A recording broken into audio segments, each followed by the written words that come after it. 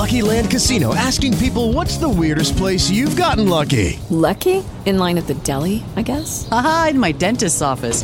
More than once, actually. Do I have to say? Yes, you do. In the car before my kids' PTA meeting. Really? Yes. Excuse me, what's the weirdest place you've gotten lucky? I never win and tell. Well, there you have it. You can get lucky anywhere, playing at LuckyLandSlots.com. Play for free right now. Are you feeling lucky? No purchase necessary. Void where prohibited by law. 18+. Terms and conditions apply. See website for details.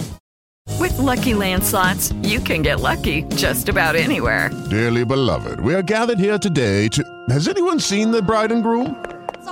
Sorry, we're here. We were getting lucky in the limo and we lost track of time. No, Lucky Land Casino, with cash prizes that add up quicker than a guest registry. In that case, I pronounce you lucky. Play for free at LuckyLandSlots.com. Daily bonuses are waiting. No purchase necessary. Void where prohibited by law. 18+. Terms and conditions apply. See website for details. With Lucky Land Slots, you can get lucky just about anywhere. Dearly beloved, we are gathered here today to... Has anyone seen the bride and groom? Sorry, we're here. We were getting lucky in the limo and we lost track of time. No, Lucky Land Casino, with cash prizes that add up quicker than a guest registry. In that case, I pronounce you lucky. Play for free at LuckyLandSlots.com. Daily bonuses are waiting. No purchase necessary. Void where prohibited by law. 18+. Terms and conditions apply. See website for details. The shark, babe, has such teeth, dear, and it shows them pearly white. Just a jackknife has old Maggie Heath, babe, and it keeps it out of sight. You know when that shark bites. So welcome everybody to Macklin's Take with me, Andy Clark, and Matt Macklin as always, and this will probably be the last one we put out before Christmas, so we thought we'd have a festive setting. We're in the Holiday Inn in Brentwood ahead of the MTK Golden contract with a Christmas tree in the background, and this is an episode we've been looking forward to because our guest he's been on the list and kind of booked in for a good while, because this is a subject, a topic which is a rich vein of stories and potentially comedy, because we've spoken to a few promoters during the course of this. Callis Howland a few weeks ago, Eddie briefly last week. We'll hopefully get Eddie Hearn on in more depth, but we've always wanted to get into somebody who's had a journey through the smaller halls up towards a bigger platform, because there are all sorts of things that go on small hall shows, the organising of them, the behind the scenes. It's fascinating stuff, and there's people up and down the country doing a great job of it. And the man we've recruited today is our good friend Lee Eaton from MTK Global, who has done exactly that. That's exactly the kind of journey he's been on. I first met him a couple of years ago, and he's the kind of fella you just immediately like because of his enormous enthusiasm. We are 80 seconds into this podcast, and that's already by far the longest I've ever seen him sit still for. So you doing this for an hour, Lee, this will test your patience, because you're a man of perpetual motion. So I think the best way to start with this really is just fill us in on your boxing journey, on how you got into this crazy business, where it all started. Thanks for having me on.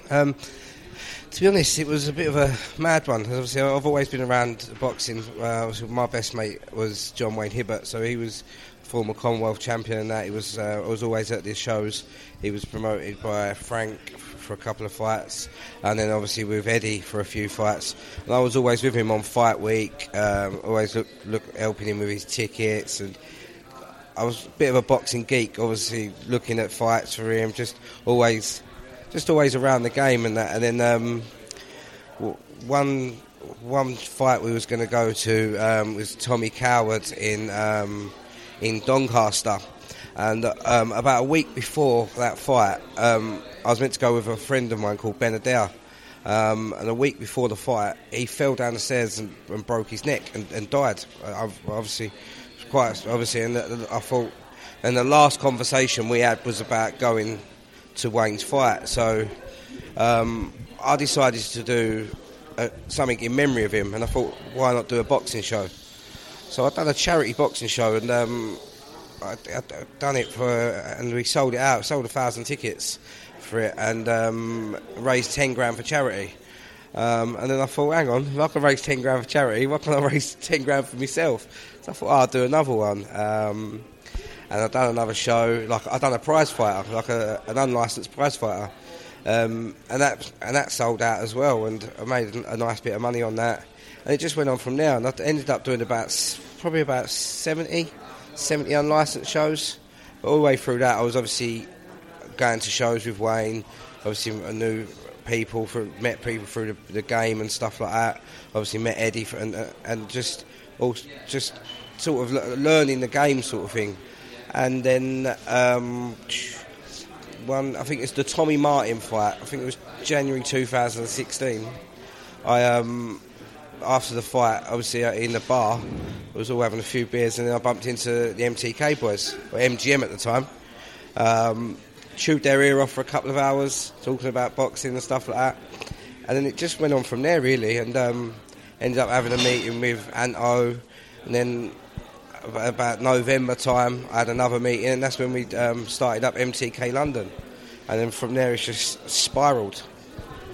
So those early shows, when you did the first one, you maybe thought you probably wouldn't do another one, or you had no idea really. But what was it about it? I mean, you were already a boxing fan, but what was it about it that kind of really sucked you in and just got into your blood and your bones? Was it just the thrill of taking the gamble? Yeah, almost? no, do you know what? It's an addiction. Once like a fighter's addiction is fighting.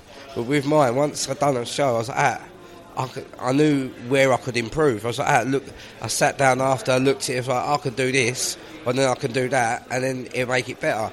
And it's just always bettering yourself. And the aim was, when I was doing the unlicensed, is making sure every show was better than the last. And that's what I sort of used to spend a lot more money on shows than I should have. Like I used to have all the lighting we have for the shows, and I used to have that for the unlicensed. Used to have commentary, just added little things to make it better. And that's why I was probably one of the biggest unlicensed promoters around at the time. The shows were selling out all the time, big shows. So I sort of made my mark doing that, and that's why I just loved it. I just fell in love with it. So, I mean, the learning curve must be really, really steep, because we were talking about this and similar subjects. We've talked about things like this on Macklin's Take loads of times, how mad boxing is and how there's no manual or rule book that'll really teach you how to do any of it on the business side. And I came up with a quote I'd heard from someone, reminded me from Donald Rumsfeld, which is that there are three categories of things in a way when you're doing something new. Things you know, things you don't know, but you know that you don't know them, so you go and find out about them. And then the killer, things you don't even yet know that you don't know. Unknown unknowns. And in that business there must be loads of those. Yeah, listen, you always go into a show in the unknown, because anything can happen. Like even little things like last night, the Mexican didn't get on a plane for George Fox, missed his flight, so now George Fox don't fight. So things like that, it's always the unknown of what can happen on fight week. When Frampton fought Gutierrez and he slipped in the shower, like things like that, it's a weird old game, isn't it? Yeah, I mean, with commissions and British Boxing Board of Control, there's so many, particularly with medicals and licences, and there's so many things that you probably haven't factored in that can go wrong. And it's just, like you say, it's, the things that you know that you don't know, you can kind of cater for, you can prepare for it a little bit. You have your checklists and stuff like that, but then medicals and things like that, it's just unknown. It's the shot you don't see coming that does the damage. Like Lewis Benson at the Golden Contract didn't know till on the weigh-in day that he wasn't fighting. Things like that, we didn't think that was going to happen. It's a poxy game sometimes. So in terms of that kind of thing, how long does it take you to be able to roll with the punches without totally losing your mind? Because fight day and the days leading up to a show, they're stressful. I said you're a man of perpetual motion, and you're always on the go. Your phone's always going. You're always buzzing around here, there, and absolutely everywhere. We were talking to Calla about this too, and you need to be a particular type of person, I think, to do this without your blood pressure going through the roof and you ending up in hospital, quite frankly. So what? In the early days, it used to really, really affect me. I never used to sleep, or sometimes I'd just stay awake. I end up dreaming about things that could go wrong and stuff like that. It used to really, really affect me when I was doing like the unlicensed shows and that. You have to learn to deal with the stress and what could happen. Because if a fighter pulls out, I'd be like, fuck, do you know what I mean? What am I going to do? Now, I just sit there, look at my phone and go through my little contacts, think, how can I sort this? You've got to deal with things properly because it's the most stressful job in the world. You learn to roll with the punches, don't you? You can't control the controllables. There's things that are there's no point getting stressed out about things that are out of your control, and shit happens. Yeah. And in boxing, in shows, injuries, people get ill.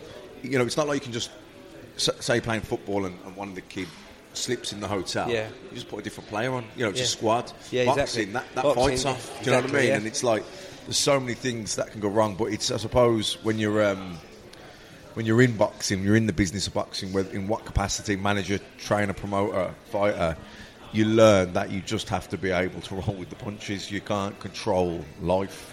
Shit is going to happen. And you just got to deal with it. Yeah, I used to sit at home and just stressing. Fucking my missus just goes, look, there's nothing you can do, so why are you stressing about it? But it affects you because you become a bit of a perfectionist. You know what I mean? When everything you want, I want to do better than I can every time. I want to better myself, and when things go wrong or a fighter falls out, say a fighter's took 10 grand worth of tickets, and a week of the show falls out, you're 10 grand down. You think, Jesus Christ, well, do you know what I mean? It affects you mentally, but you just got to just roll with it, and you just got to make the best of a bad situation. I remember a show we worked on last year or the year before. It might have been last September-ish, something like that, down in Cardiff at the Vale Arena. Mate, don't even talk to me about that and show. This is, I had to... Don't even talk to me this about is that a great... You could talk us through what happened that week, because I remember getting down there, and as usual, you were pretty much the first person I saw. And you said Sean McGoldrick's off. The two Nicaraguans we had all the paperwork for, all the flights for. One of them missed their flight. Then they managed to get here, and then they've just been held at Bristol Airport. And McGoldrick had sold like 500 tickets. Yeah. So that week, first of all, it was Liam Williams' opponent. He was meant to get on a flight, and he had a dispute with his old manager, and his old manager locked him in his house and wouldn't let him out of his house. Basically held him hostage. So I was like, shit, what am I going to do here? So I had to find a new opponent for Liam Williams. I had two Nicaraguans come in for Sean McGoldrick and I think Meredith Thomas, and then they got held in customs and they wasn't allowed out. So between Sean McGoldrick done 12 grand worth of tickets. So really it was a third of the show. So they were held in customs. We had people waiting at the airport trying to get them out and everything like that. And they didn't get out. So obviously them two fights off. Then the top rope snapped during the fight. Then one of the gloves ripped. And then the ambulance had to go. We had to wait an hour for the ambulance to come back before we could start again. It was probably the worst week of my life, to be honest. It's horrible. But I forgot about those two things. Yeah, the top rope snaps, and you're right, a glove did rip. And I remember sitting at ringside, and I was with Mike Altamura, and just saying to him, I've never, this is unbelievable. I've never seen all of these things happen at once. All these things happened in 1 week. I didn't think anything else could go wrong. But when you get an opponent fall out of bed because his manager in Central America has hostaged him or kidnapped him and locked him in his house, Matt. I mean, these people would think we're making this up, but these are real things that happen. That's just normal boxing world, isn't it? I know you couldn't make it up. You couldn't make it up. No one's imagination would be good enough to make up the real life stories that happen in boxing. You got every cowboy. Yeah. And his horse in boxing, do you know what I mean? Some of these cowboys actually penetrate the top level. Believe it or not, you'd be amazed at some of the stories you hear. Dealing with somebody like the foreign agents and that, they're all against each other. You get obviously there's about 3 or 4 in Barcelona. Some of the fighters are with him 1 week, and then the next week they're with him. So they're all in competition with each other, fucking blocking things and stuff like that. You're always in constant arguments with fighters, with trainers and agents now, who's got who fighter. Do you know what I mean? It's just the maddest game in the world. I mean, I've said it to Andy loads of times, the chaos of boxing, which sometimes you think if we didn't have the chaos it'd be so much better than this. But I think in some ways it's that chaos and that kamikaze-ness that people are intrigued with. It's the characters around it that makes the sport, the business, what it is. It's the skullduggery. It's its own little drama show, isn't it? The fights are great. It's like EastEnders. The stuff going on in the background. It's a full-time EastEnders, isn't it? Yeah, totally. So, just as an example, Carlos Correon was the Mexican heavyweight. You basically got over it. You'd sorted it out. So when you come to recruit an opponent like that for George Fox at pretty short notice, that too. I mean, how does that happen? How does it work? Who do you call? I got a phone call late last night saying, look, he's missed his flight. But how did you get hold of him in the first place? That was through an agent. Obviously, my matchmaker's Mervyn Turner, so Mervyn got him through an agent. And they spent £2,000 on a flight bringing him from Mexico over to here, and then he was going to go back to Spain and stay in Spain for 6 months, and obviously used on other shows. So they was flying him over. So luckily, we haven't lost the money, which is I'm quite happy about. But obviously, the agent. But then he missed his £2,000. On a flight, on a small hall show where there's no TV money, he's a kick in the balls, isn't it? Massive kick in the balls. So, but with him, so he's missed his flight. I've gone, all right, no worries, we'll book you another one. And then he sends up a picture of his leg with a bandage on. He reckons he's fell over in the airport. Like, it's just never... It's like, how can you make something like this? He obviously didn't want to fight. But he was going to the extreme measures not to fight. That's what he looks like, isn't he? He's actually shat himself, isn't he? So, but he's a very handy fighter. He just won the like we just spoke about it. Like things like that. He just. I mean, the Frampton thing. I mean, what are the odds that could happen? This thing in this hotel fell down and cracked his hand. It's just unbelievable. Well, he's going to be here today. He's had two, hasn't he? Because there was Gutierrez slipping in the shower, and then there was the ornament. Falling on his hand in Philadelphia. It really is. It's unbelievable the kinds of things that can happen, and some of the stories that fighters can tell you, the yarns they can weave. But what is it like dealing with them on a business footing? Because for us it's brilliant because they're so open fighters. They're always up for a chat. They'll always let you come to the gym. Always available on the phone. But our relationship with them is 99% of the time, unless we say something they don't like, is easy. But when you're actually having to get ticket money from people and get a read on how many tickets they've sold as opposed to how many they say they have, it's not quite the same. Yeah, do you know what? Dealing with fighters, there's so many different characters. Well, obviously, with MTK, we've got a massive stable. So some of the characters you have to deal with, like you've got some. It's hard to say. You've got some freaking proper divas. Do you know what I mean? It is difficult. It's a difficult job doing, and you get people lie about tickets. Yeah, I've done this, and when they turn up and they've only done this amount, it's difficult to deal with. Do you know what I mean? But you have to take everyone how they are as a person. You got to get to know everybody. It's a very odd job dealing with, and some of them really. Sometimes they ring me up and go, oh, where do I get my eye test? Where do you think you get an eye test? Opticians. Oh, how do I book that? Or where do I go for a brain scan? At a brain scan place. Or where do I get my blood test? Doctors. Like, some of them, it's a very, very difficult job to deal with, the characters and that.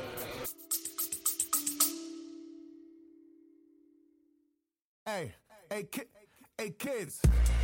Hey, everybody. Sitting here with a famous Slovenian philosopher. How are you doing, sir? I am in hell, thank you. Are you excited about something? I am excited about this latest CIA-funded venture. A CIA venture? Yes. It's called the Desire and Capital podcast. Oh, what is it about? I refuse your fascist question. Well, there you have it. Listen to the Desiring Capital podcast, coming soon to a bourgeois platform near you. On your marks, get set, go! This is so crazy! How was it on the other side of the fence when you were a fighter dealing with promoters? Because there's always two sides to every story, and you've had experience in the small horse scene. I know Seamus did a bit of it, didn't he, your brother? Yeah. Yes, I mean, Seamus would have did MTK Birmingham, started off, and you're relying on ticket sales, basically. And, I mean, it was his thing. He was doing it really. I was helping him, I suppose, a little bit in the background. But, it was like I was a show where you'd imagine if it was anyone else's show, I'd have been the guest. Probably would have got a few quid to go. It was costing me money. You know what I mean? I was ending up taking 2 tables, paying for them, and then giving the tickets away.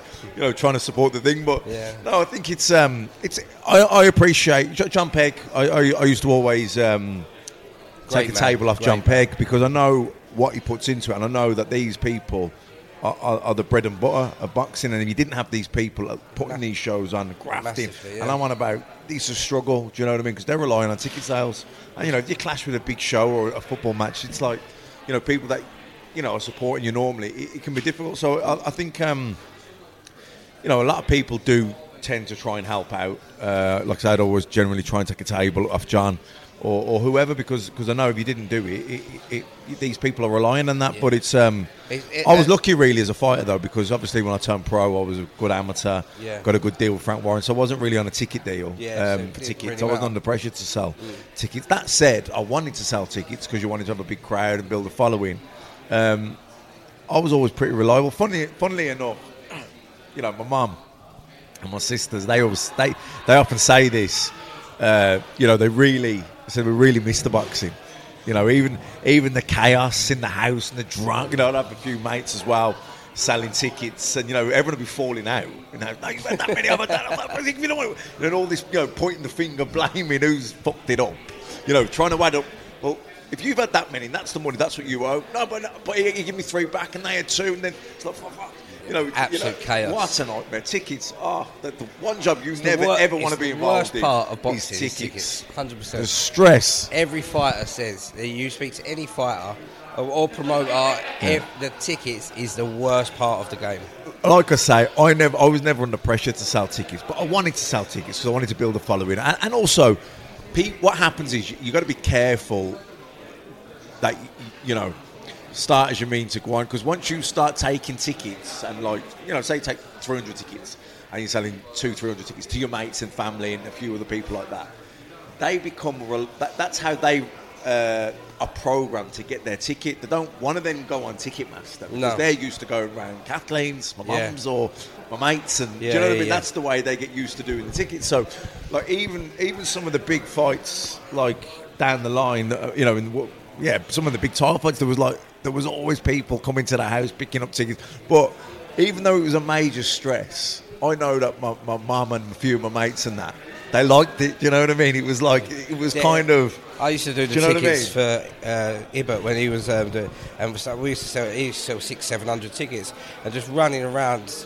the chaos. It's just like, the people don't want to depart. They want to come, but they don't want to depart with their money, do they? And then it's the after party. So if I buy a ticket and we're going to the party, and then they're getting tickets, they're going to get 2 more, and I only need 5, and it's just like, can I sit with them? I'm on about luckily I was a little bit away from it, but then you'd always know because, like I say, it's your mates and your mum. Seamus used to do a lot of the tickets. I think when I was meant to box Darren Barker at the NEC and Darren got injured and pulled out, I still boxed on the card. I think Seamus had done something like 1,200 tickets, which is, you know, that's quite a lot of shifting, you know, and you know, that's 1,200 potential headaches. Do you know what I mean? You know, and like, so then there was the after party. So I mean, that was. But I know that my mum and my sisters, they often say something, Mr. Boxing. Even the tickets, which we used to moan about. Being part of something. Yeah, I miss it, the kind of the buzz, the excitement, people come to the house, collecting, talking about what we're going to do after and all that. But yeah, no, it is it's stressful. I think it's a lot easier for the bigger promoters. We can just say, Ticketmaster, StubHub, whatever, you deal with it.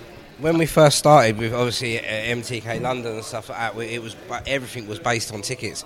We've got a few. It's a lot better. You've got the ESPN and our Sky and stuff like that. So the shows are a lot bigger. But at the start, it was just an absolute chaos with tickets. It's just like you've got to make your numbers up, otherwise you're in the red. And it's so easy to be in the red. Yeah, and then if you've got a lad on there who's a particularly big ticket seller and he's off the card. Yeah. I think it was our second show in May 2017. We had like 14 on the card, and I think a week out we was down to 7. I was like, all right, I spoke to head office. I was like, should we cancel it? No, don't cancel it because them 7 have trained and all that. So that's one thing we've never actually done is cancel a show when it's obviously right near the time.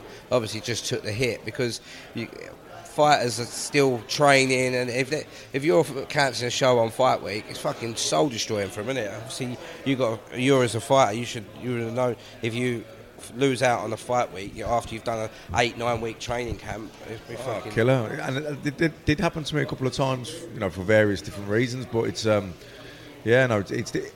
boxing's a difficult business for everyone, not just the fighters. I mean, as a fighter, you think you're the only person who it's hard for, but there's a lot of work that goes in behind it. Like, I do have an appreciation. I say John Pegg's a good mate of mine, and I've seen what John does, and I know what it John's takes. great at it. But listen, with John, he matchmakes for everyone else as well. Obviously, Steve Woods and all that. So he does exactly sort of amount of work I do on matchmaking as well.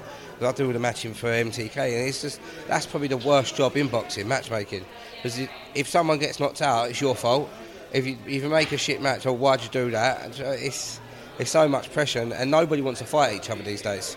Everyone just wants an easy, I want to get to 10, 20 and 0, do you know what I mean? There's not many fighters out there at the minute that will fight anybody. I couldn't think of anything worse than being a matchmaker. Worst job in boxing.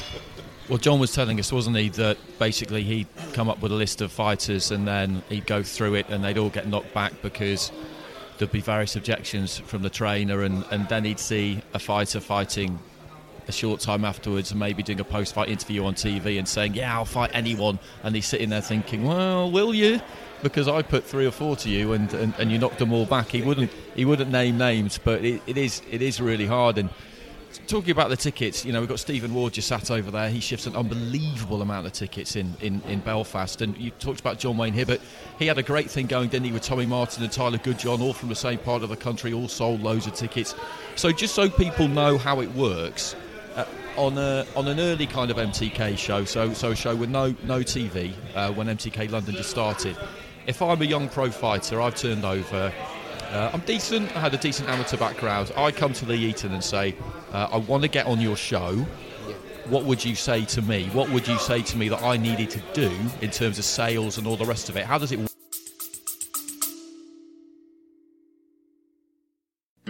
Hey everybody, this is MotoG Pete from the Nokomoto Motorcycle Podcast. Join us every week while we rate, review, ride, philosophize, and generally obsess over every single motorcycle make, model, and style that could possibly exist, plus news and racing. That's the Nokomoto Motorcycle Podcast from Moto One Podcast Network Studios.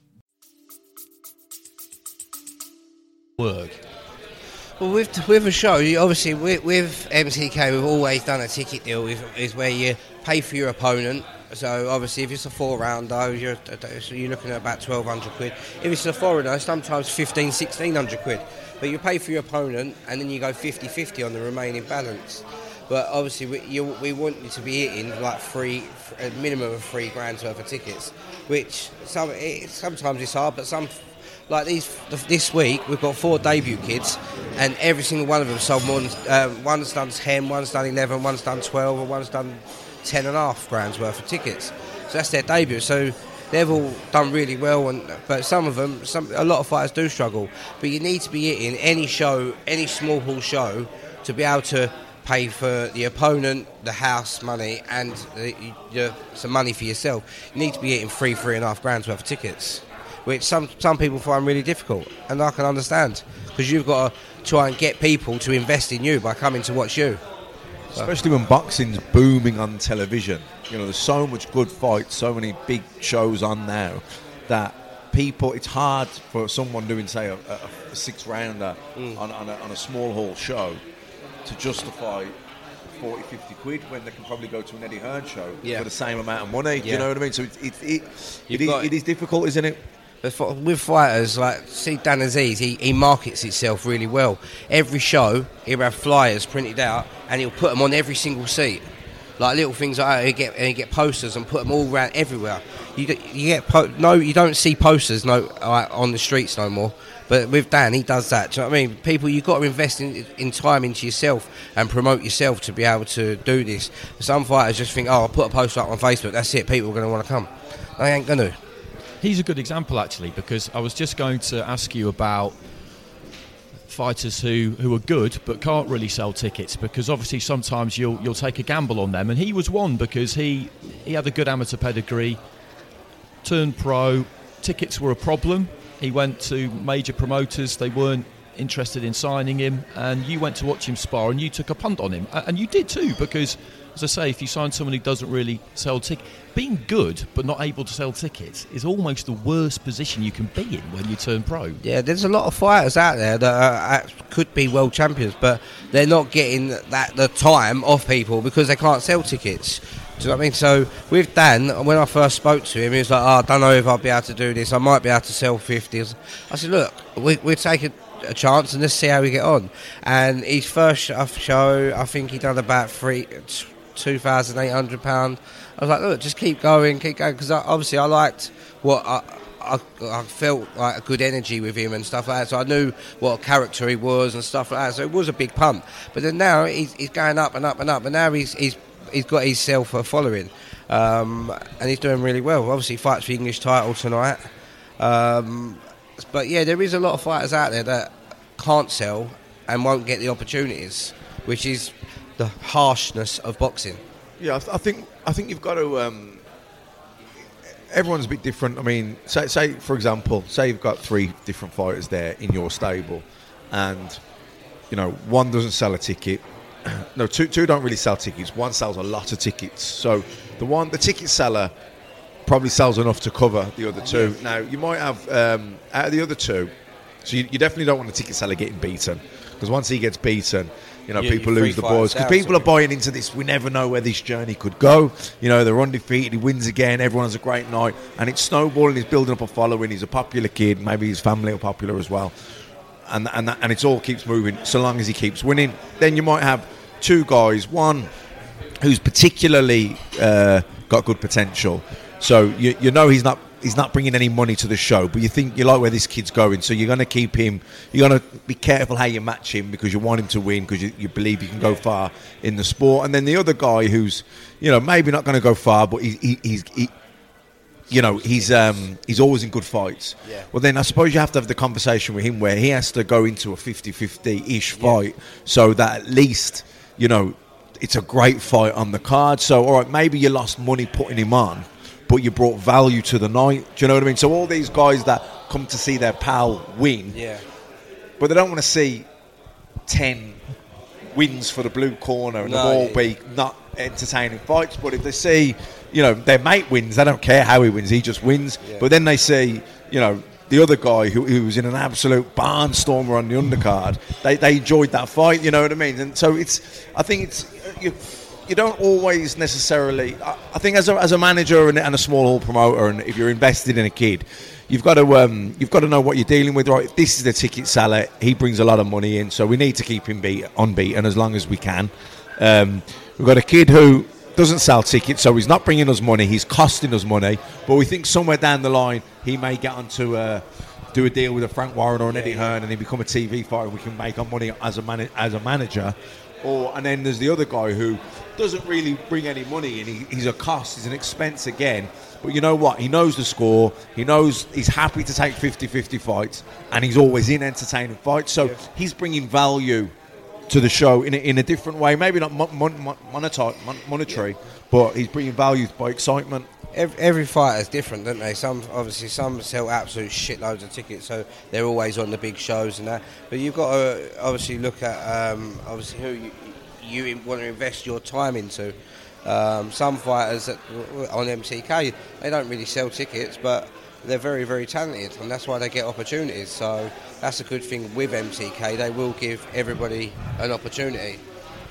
What's the record? What's the record for tickets sold for a fighter of yours on a pro boxing show? What, sold? Yeah. I don't know. I know Stevie Ward sold 120 grand's worth of tickets for Framptons at Windsor Park. I know it was a massive show for Belfast and stuff, but that's some going, 120 grand worth of tickets. But I know Cole sells absolutely loads. Like obviously, I know he's not with us, but Warrington sells personally about 4,000 and stuff like that. So there's a lot of big sellers out there. We've got a boy like the 4 boys making he's making his debut in a 4-rounder. He's done 12.5 grand worth of tickets. It's unbelievable. So Warrington's a good example, isn't he? Because we're talking earlier about fighters who still will provide that personal touch and sell them. themselves, and he still does that. I wonder what the difference was between working on the unlicensed circuit and working in pro boxing. Many differences? Yeah, you have to deal with the British Border Control. That's the biggest headache. Listen, the border are very strict, but something they've got to be. It's people's lives, isn't it? But the unlicensed scene, obviously, you're your own boss. Do you know what I mean? You work for yourself. You make your own rules up, basically. But a lot of the fighters, they used to only sell like 20, 30 tickets. So when you go into the, obviously, pro game, the ticket sales are a lot different. There's a lot more pressure on the fighters and stuff like that. But some of the unlicensed shows, if you do it properly, and obviously with me, I used to pay a lot more money for like I used to have the ambulances, doctors and stuff like that. Some shows don't have all that. I used to spend a bit too much on things, but I wanted to make it look as professional as possible. I've had some great nights, proper good nights. People used to have better nights than they do pro shows, because obviously they're all 50-50 fights on the unlicensed scene, because they're all fighters fighting each other. So when people go and watch like small hall shows and you've got fighters 1-0, 2-0 fighting journeyman, you know who's going to win. Do you know what I mean? So that's a lot of the difference. People enjoy unlicensed shows better than pro shows because of the excitement, sort of thing. But obviously the bigger fights and the bigger shows are a lot better, sort of thing. Did you flip over onto the pro side then because of the conversation you had with MTK, or was it something you were going to do anyway? Yeah, with MTK, I just wanted the opportunity. Like obviously they said about doing shows. I worked the first 6 months. I worked for free. I didn't get paid a penny because I just wanted to prove myself. So I said, look, I want to prove myself. And that's what I did. And I've put everything into it over the last 3 years. You see the growth of MTK and the opportunities I've got. I'm thankful for. Do you know what I mean? I can't thank them enough. But obviously I've grafted me absolute cods off.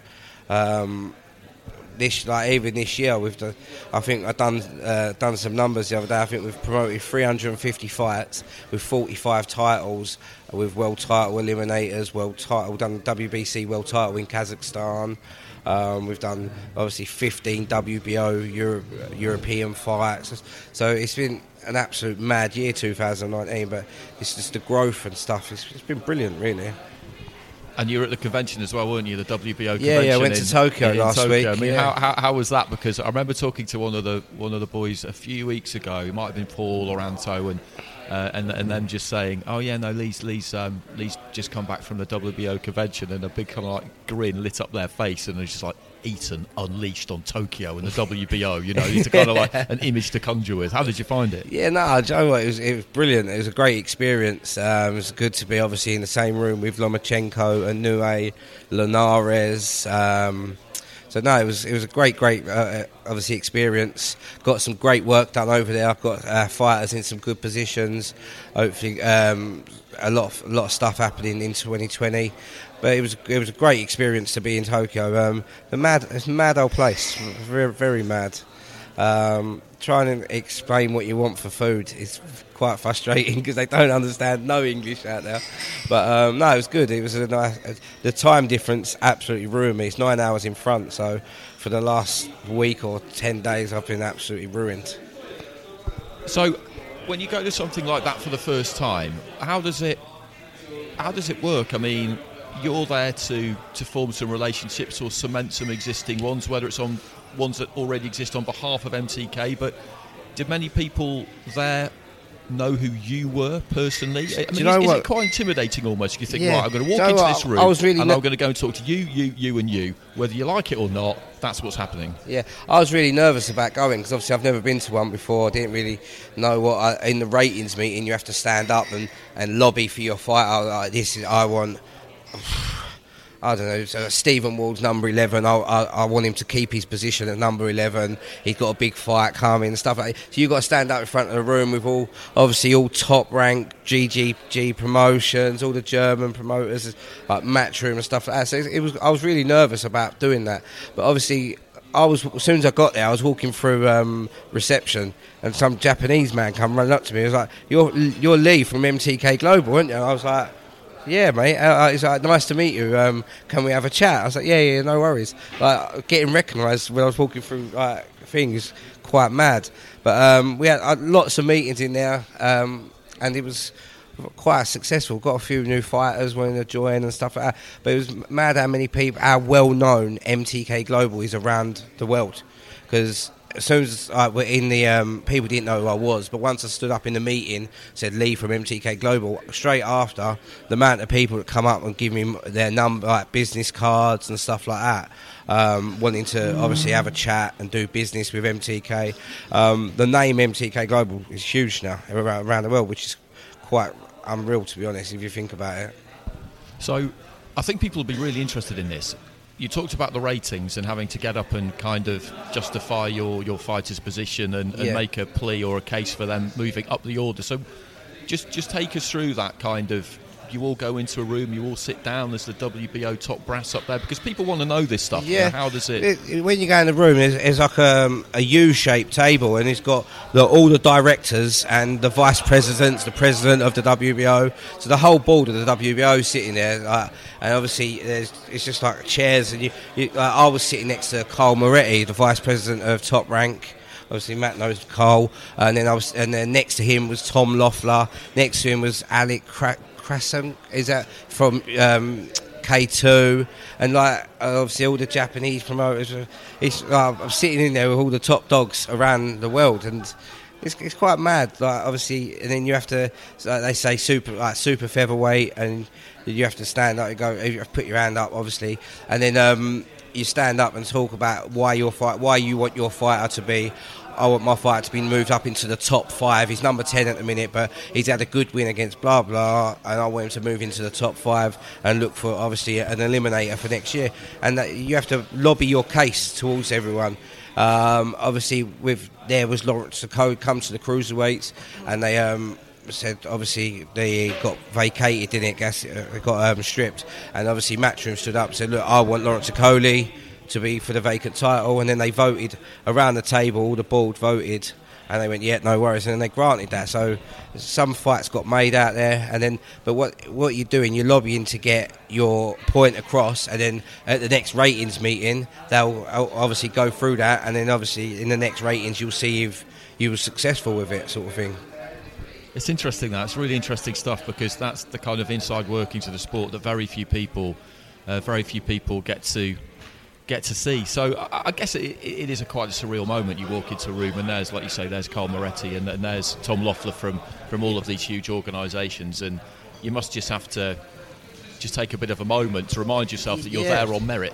It's massive. It's mad. I have to pinch myself sometimes. Been given this opportunity to go. I know some people go, it's only a convention, but to me that was massive, because I've always wanted to go to one. I've always looked at it and thought, I'd love to go to that. I think it was brilliant to be around all that people. Do you know what I mean? And then we even sat went to the gala, which was all the awards and all that. Then we sat in the bar after with David Higgins, for Joseph Parker's manager. Had a good chat with him. Obviously, he's absolutely cranky. Do you know what I mean? But mixing with people like that, and obviously they know who I am. A fat kid from Essex, but yeah, no, it's good. It's a good experience. Hopefully, I'll be going to next year, which is in Puerto Rico, so a nice bit of sun. Obviously, the IBF one next year is in California. So yeah, hopefully, I get a few nice places next year. Matt, we talk about this quite a bit, don't we? But boxing in so many ways is down to. It's down to relationships. It's down to personal relationships as to who you deal with and who you trust. And conventions, it's very old-fashioned, but that is literally what it is. It's getting up face-to-face with people, pressing the flesh, and having conversations, and leaving them with the impression that you are the kind of person that they want to deal with. So you could see why MCK would pick Lee, because promoters that's their business. That's what they do all the time. Yeah, I mean, people are more likely to do business with someone they trust, and they're going to trust someone that they've got to spend time with, got to know a little bit, built a relationship with, had a couple of transactions, maybe you phoned them for a kid to box.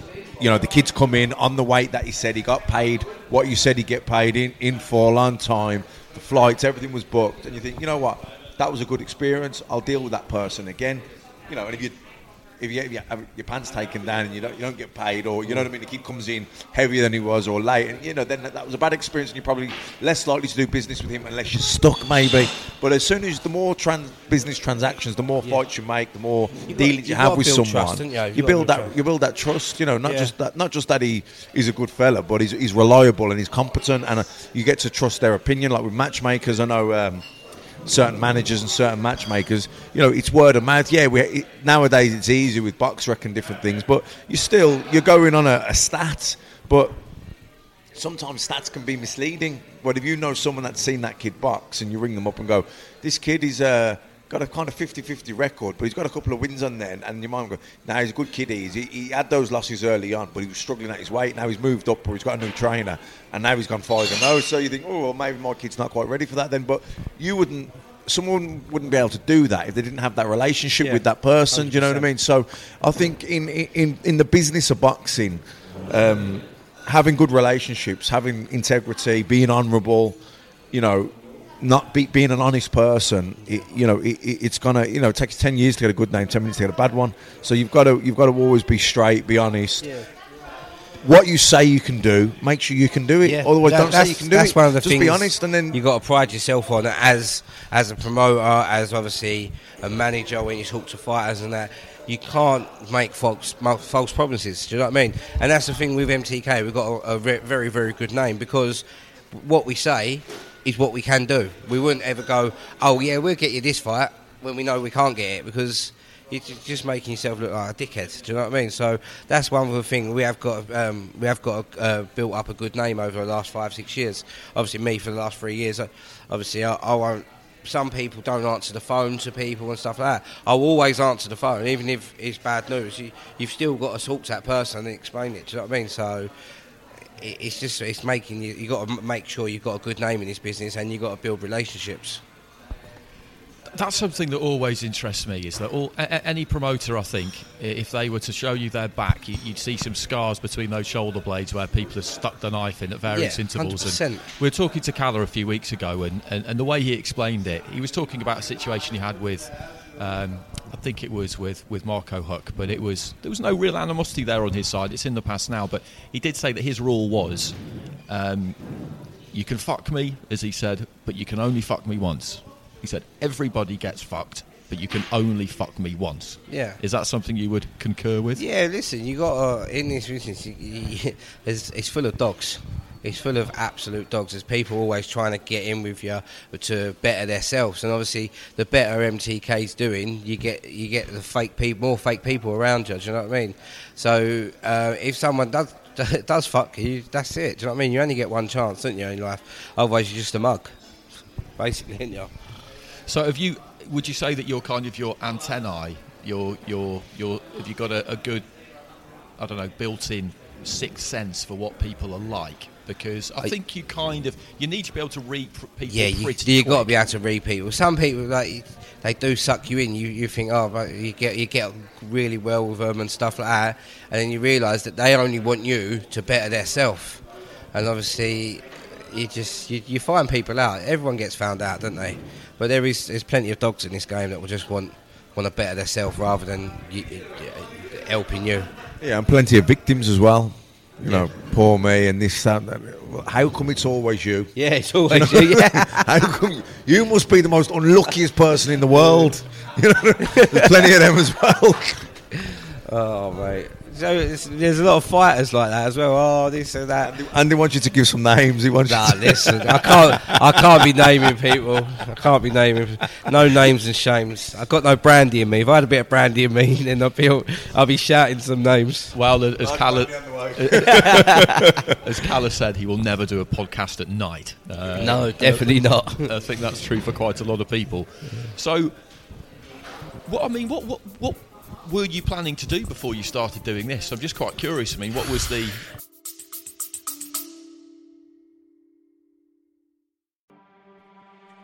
Yo, I'm DK, co-host of the One Star Recruits podcast. My best friend Rip and I host 5-star athletes, celebs, business leaders, comedians, and coaches from around the world. Each week, I can guarantee the show will always have great laughs, catch up on life's in relatable ways, and have a ton of fun. We're recruiting you.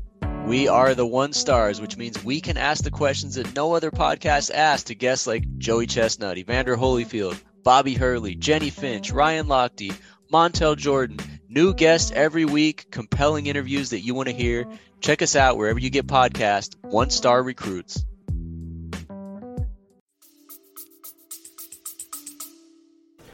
Listen, I never expected any of it to be doing this now. I literally love my job. Do you know what I mean? It ain't work to me. I wake up. Sounds weird, but I go to bed thinking about boxing. I wake up about it. I'm on my phone till 11, 12 o'clock at night. Still things. My missus is absolute sick to death of me and boxing. She used to like boxing. I used to go to take her to the boxing. I used to went up to Liverpool, watch James DeGale versus Paul Smith. You know you're going to be divorced in about 2 years, don't you? That's just a given in the business of boxing. Probably. She used to come to all the shows with me. She used to come to the shows my unlicensed shows and that. Now she don't even want to be around it. She absolutely hates it. But listen, she's happy for me. She supports me. Do you know what I mean? But I was doing asbestos. Just wants her husband back. like my little boy. He's like, "Oh, Daddy, you got to go work. How many sleeps? How many sleeps? 5 sleeps this week." And then when I said to him yesterday, when I'm home for about 30 sleeps, he went, "Oh, Daddy, that's a big number." Do you know what I mean? I'm going to have you at home. Things like that. I miss him all the time and stuff. But I love my job, so it ain't a job to me. To get to travel the world, travel around and doing something you love.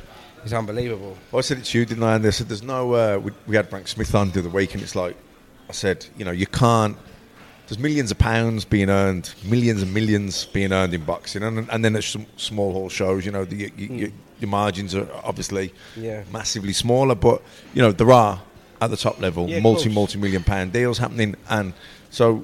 in the business of boxing, you can't go to university and do a degree in the business of boxing. You've got to learn on the job. You've got to learn on the job. You've got to have a bit of common sense. You've got to be able to deal with people. Yeah. You've got to be able to find solutions to problems, of which there are many. Yeah. And many every that you don't see coming, as we said, about the things you've got to deal with, things that you don't know how to deal with, but you don't know it. And then there's things that you don't even know that you don't even know. Do you know what I mean? But it's the only way to know is to get out there and to do it and make the mistakes, learn from them, and try not to make the same mistake again. And eventually, you build relationships, and you learn the game, you learn the business over time. It's a learning game. I still learn things. Sometimes now, I sit there and think, fucking hell. I was just sitting with someone earlier, and they went, "I told you this 2 years ago. Why didn't you listen to me?" Found out for myself. Do you know what I mean? Things you learn all the time. It's just a non-stop learning. Obviously, a fighter never stops learning, obviously, other tactics and stuff like that, so he never stops. But even in this game, you'll never ever stop learning. You'll always come over a situation where you ain't experienced before. So here's what it is. So what's the kind of, is there a kind of sense of brotherhood between promoters? I mean, are other promoters helpful when you're starting out, or is it a case that you would ever feel like you could ask for advice, or would people really want to give it? I mean, how does that work? Do you know what?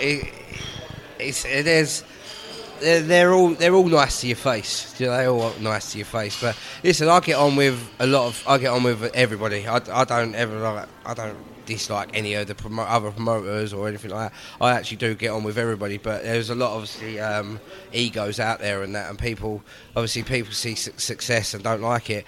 But we with MTK, with myself and that, we work with everyone. Obviously, we've got fighters with Eddie, Frank, Top Rank.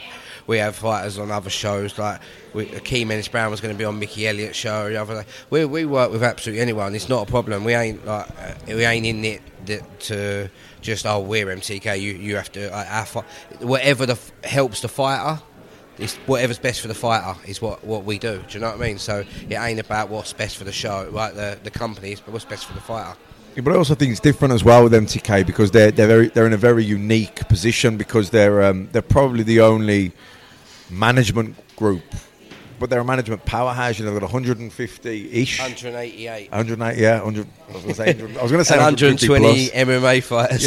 Fighters. So if you're a big time promoter, with Eddie Hurton, Frank Warren, Top Rank, Sauerland, whoever, how can you not deal with MTK? You have to have a relationship with them because they're managing nearly 200 fighters. Yeah. And Tyson Fury, Carl Frampton, good fighters and smaller fighters. So it's literally on every level that they have fighters. So, in terms of, if you're a promoter, that means business, and you're in the business of promoting, you can't not have a healthy relationship with MTK because they've built up such a stronghold now. Yeah, no, I agree with you there, 100%.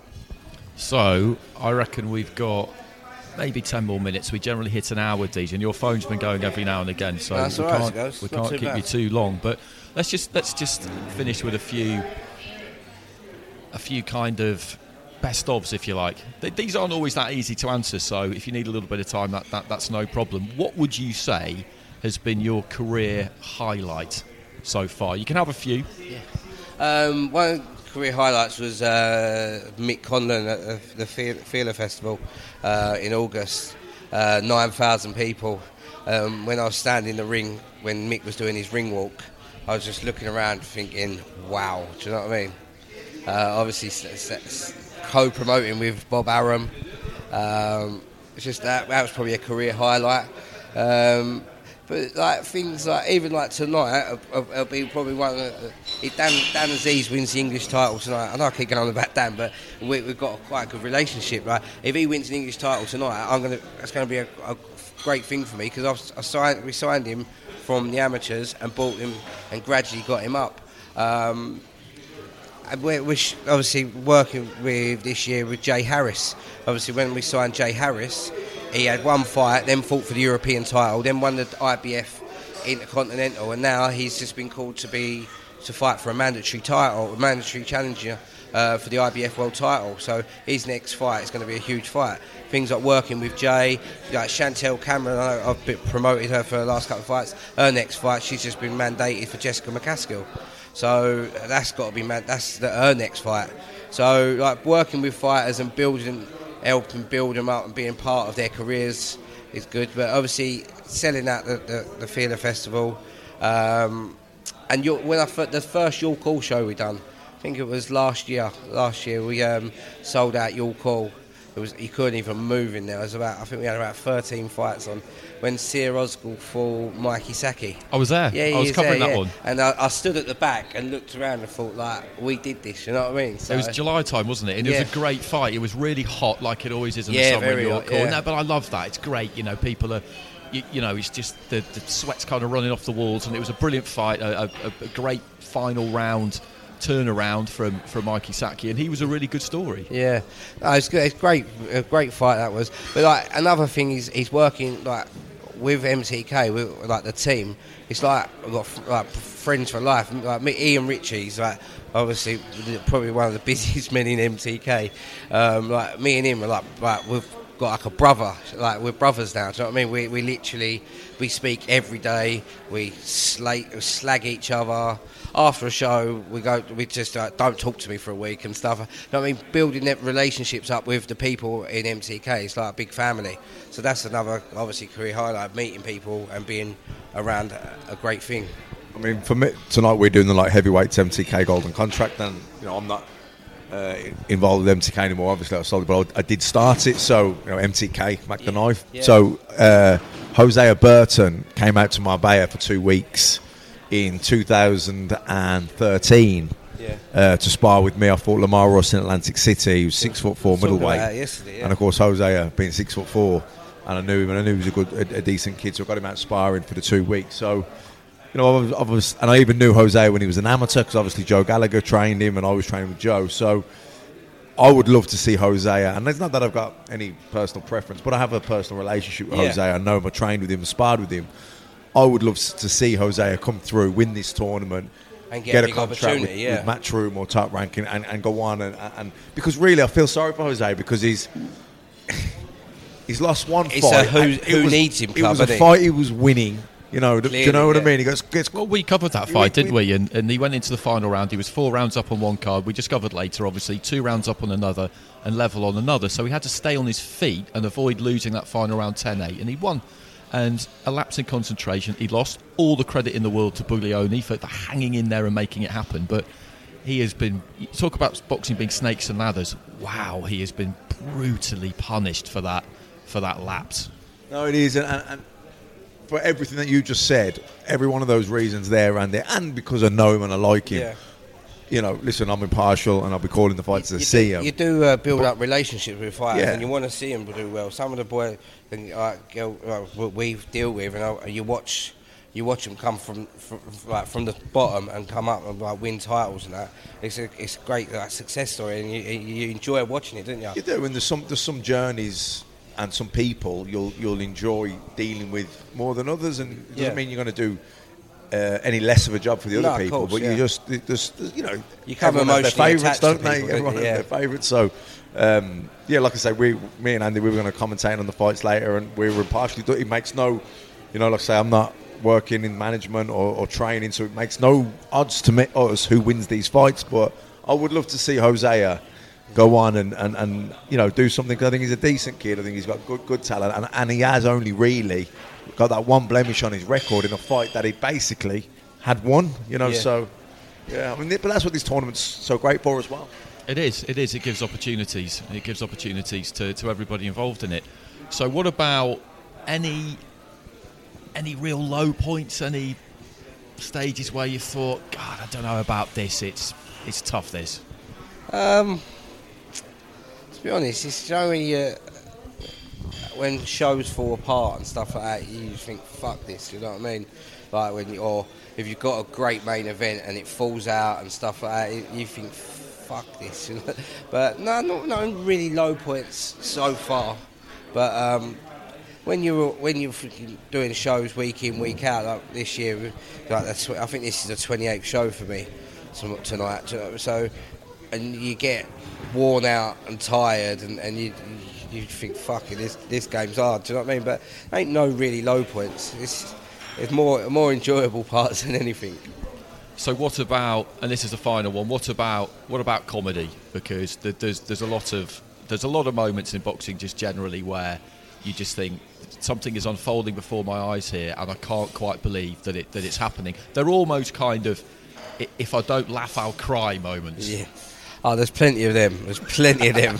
I can't really stick one to obviously say, but there's plenty of them. I've sat there sometimes, my head in the hand, just think, just laugh.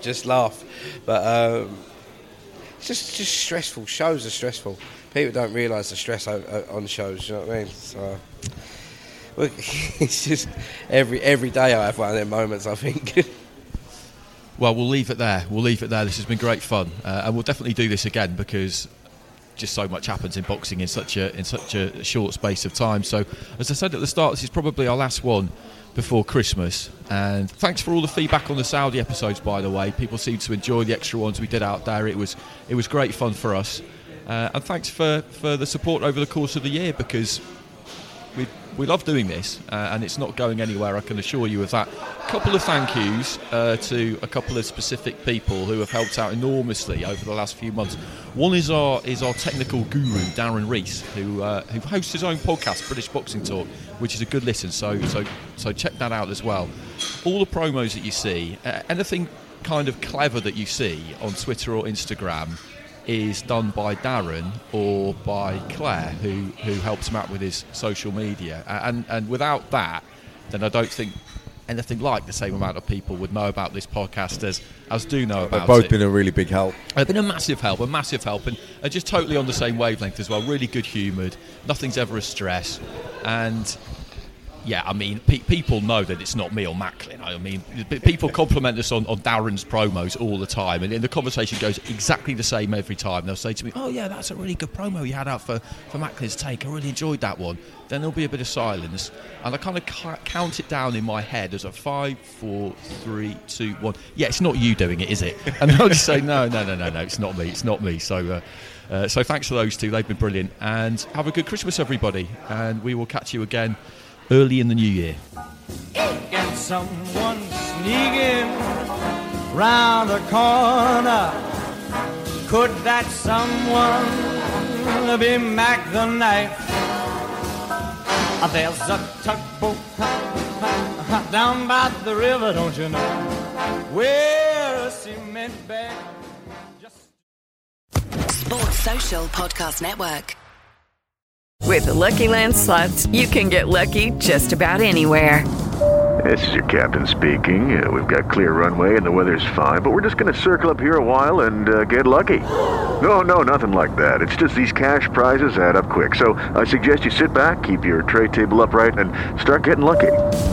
Play for free at LuckyLandSlots.com. Are you feeling lucky? No purchase necessary. Void where prohibited by law. 18+ terms and conditions apply. See website for details.